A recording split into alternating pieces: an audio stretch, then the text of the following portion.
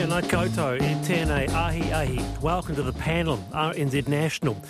Kia mau toro mai, koutou katoa coming up on the program. Smaller classes and smaller teacher aides. That's what a review of school staffing for the Primary Teachers Union, the NZEI, has called for. It's crunch time, something's got to change, they're saying.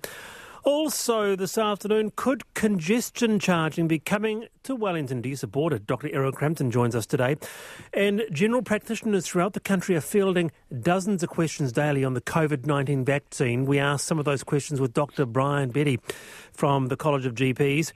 And cycling opponents they plan a counter-protest on Sunday over the Auckland Harbour Bridge. We talk about that around 4:40. And an item in The Guardian which we mull over. My sister and I are creatives, marooned in the family home. Our parents want us to get real jobs. Should they have to get real jobs? Why don't you weigh on that? 2101 is the number to text. You can email us to the panel at rnz.co.nz. With me today, Victoria Stewart, CEO of tech law firm Kendrick Partners. Kia ora, Victoria. Hi, Wallace. How are you? I'm well. And Peter Field, who is Head of School, Humanities and Creative Arts and an Associate Professor of History at Canterbury University. Peter, welcome to the panel. Oh, what better way to spend a Friday afternoon? Well said. That's the spirit. That's the spirit. Well, lovely to have you both on. Now, let's jump into our Friday mailbag. Thoughts on climate change? Liz says, you are talking about climate issues. I think one thing that has struck me is the number of stores that keep their doors wide open while heating the store. One example on Lambton Quay has a double door kept open at all times and the staff are not allowed to close them, even though it makes the staff cold at times. So all that heating is pouring out into the street all winter. How many stores throughout Aotearoa are doing this? Wasting electricity and not helping climate goals, says Liz. Now, I want to go around the panel on this because I guess as a person who spent many years in Dunedin, if you go into a cafe, they keep their doors always closed and it's wonderfully snug in a cafe. Come to Auckland, all doors open, a breeze blows through and it's a shocker. What about you, Peter? What do you prefer? What do I prefer? I prefer saving the climate, yes. Oh. Close the door. But are you one of those people who get up from your table and go to close the door if it's open? Well, I'm an American from the coldest part of America, other than Alaska. And I can tell you, the idea of having indoor and outdoor being approximately the same temperature, if you can live with it, is a great thing. What about you, Victoria? I am one of those people that gets infuriated if you're sitting in a cafe and someone leaves the door open. I always get up and shut it. Oh, it's just absolutely rude. Always? Yeah. So you actually do? You get up and you shut the door? Yeah. Well, if the door is shut to keep the warmth in, and I just think people are quite selfish when they just leave it wide open. It is interesting, though, because I've spent a bit of time in Wellington, and they do tend to shut the doors in Wellington, but in Auckland they keep them open. Well, that's Aucklanders for you, isn't it? They're just more inconsiderate than the rest of the population. 2101, thoughts on that one.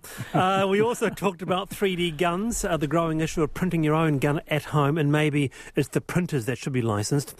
Josh says, it's silly to require or suggest a licence for 3D printers. You may as well suggest a licence for a screwdriver or a computer. Address criminal conduct, not possession of multi-purpose tools and technologies. Licensing tools will just take law enforcement resources away from chasing actual crime, not those who have a generic tool in their possession. We also discussed holiday disasters. That was the topic yesterday, and Kay wrote to us. This is mine, says Kay. Travelling in a fried out VW Combi, we realised the brakes on our van didn't work well at all. This was driving around in the mountains in Croatia. We stopped multiple times along the way to Turkey to have them repaired. The mechanics could not speak English and I couldn't speak Croatian, Greek or Turkish. But we had the mutual understanding of German. So I was the designated communicator with these men. Not being an expert on vehicle parts, it led to some amusing misunderstandings as I used my dictionary to translate certain vehicle parts in German. Our brakes never got repaired and we nearly took out several Mercedes in Monte Carlo later in our trip. So got me to thinking, Victoria, any travel mishaps that immediately come to mind? for you? Oh, crikey. Probably too many to mention, but nothing I can, of course, think of. But I tell you what, having brakes fail in Monaco is pretty dangerous when you think about the hills that are there. Didn't work out too well for Grace Kelly, did it? Yes, okay. Yeah. What about you, Peter? You've travelled widely. Well, yes. Well, it's hard to talk about this, as we know, because it's so sad just a week after the terrible, terrible accident in Ashburton, which is not really very far from here. So I'm tempted to make light and make fun, but I just can't. No. That's absolutely. And someone says, I had lunch in Whangarei last week at a Thai restaurant. Doors closed, no heating, staff wearing puffer jackets and beanies, but at least the curry was hot. Now, we also had Emeritus Professor Ralph Sims on the program, who got a big response. We talked this on the back of the Climate Commission findings, the report, and Professor Sims said, actually, the best thing that you can do, I asked him, what's one thing that we can do? He said, look at what you can do to make a change is reducing your carbon footprint, and cited food waste as the top of the list, food being highly emissions intensive, and he said food waste is extraordinary, so that's one thing. And Linda got in touch and said, yesterday, you asked your guests to suggest one more thing you could take on at home to reduce your carbon footprint and contribute to ameliorating climate change. Linda says, I have a suggestion. Why not ask your listeners to send in ideas for one small step, personal changes that they have made, and choose one to read out every day on the program. And I do believe Linda is with us now. Linda, are you there? Yeah, kia ora, Wallace. Kia ora, lovely to have you on the program. Thank you. Did it resonate with you, that idea of everybody having one small step? Well, it did, partly because I've been following the Climate Change Commission reports, and they talk about stakeholders, but we're all stakeholders, in the future of the planet, and not just those of us with a financial interest in not changing anything. And I think that people really know lots of stuff, and you're in a position to spread that around, to spread the good word. So I thought that's probably the one useful thing. You asked for one useful thing, so that's what I thought you could do. Very helping sort of bring the issue to light, I guess. What about you, Linda, in your home? Because I quite related to food waste, because I did an interview about it a year or two ago and just realised actually thousands of tonnes in Aotearoa that we do waste. I was quite astonished, actually, that the amount. I'll try and get the figure up for you before the end of the show. So, for example, we try and buy to what we eat. So we make a list, and if there's, for example, a broccoli, we do sort of chuck the stem in now for the stew. What do you do at home?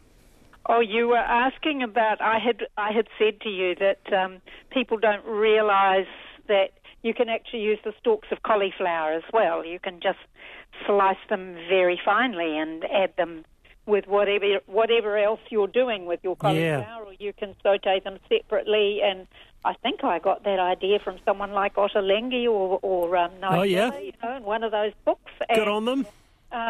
You don't have to throw away the stalks of vegetables, especially people throw away silver beet stalks, which is amazing. Can you eat silver beet stalks?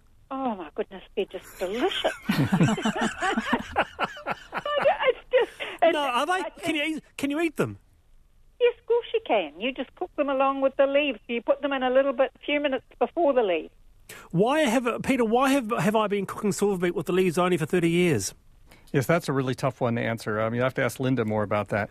But it is ironic, though, that refrigeration, when it first came in, was thought to be this great way to save food from wastage. And, of course, what it means is that we end up throwing out much more food that's been in the fridge. So that didn't really quite work out so much. How interesting. Yeah. Hey, Linda, thanks for your time. Okay, thank you, Wallace. Very good. What about Victoria? Because it's a nice idea, and I'd like to have the listeners' intake on this, feedback on that. One small step, 2101. Victoria, what's yours? Oh goodness, I don't have a small step, but I completely agree with this concept of, like, I in the past I aspirationally buy food.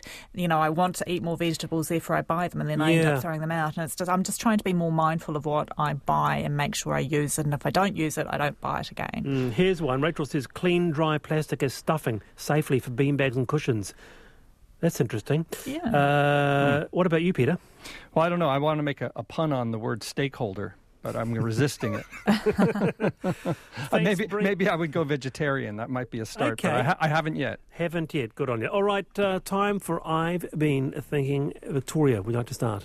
Yeah, a bit of a gripe from me. I'm just feeling very frustrated with the current Labor government. They seem to be all spin and no action, and everyone I talk to actually feels quite similarly. And but the comment is always, well, you can't criticise Jacinda.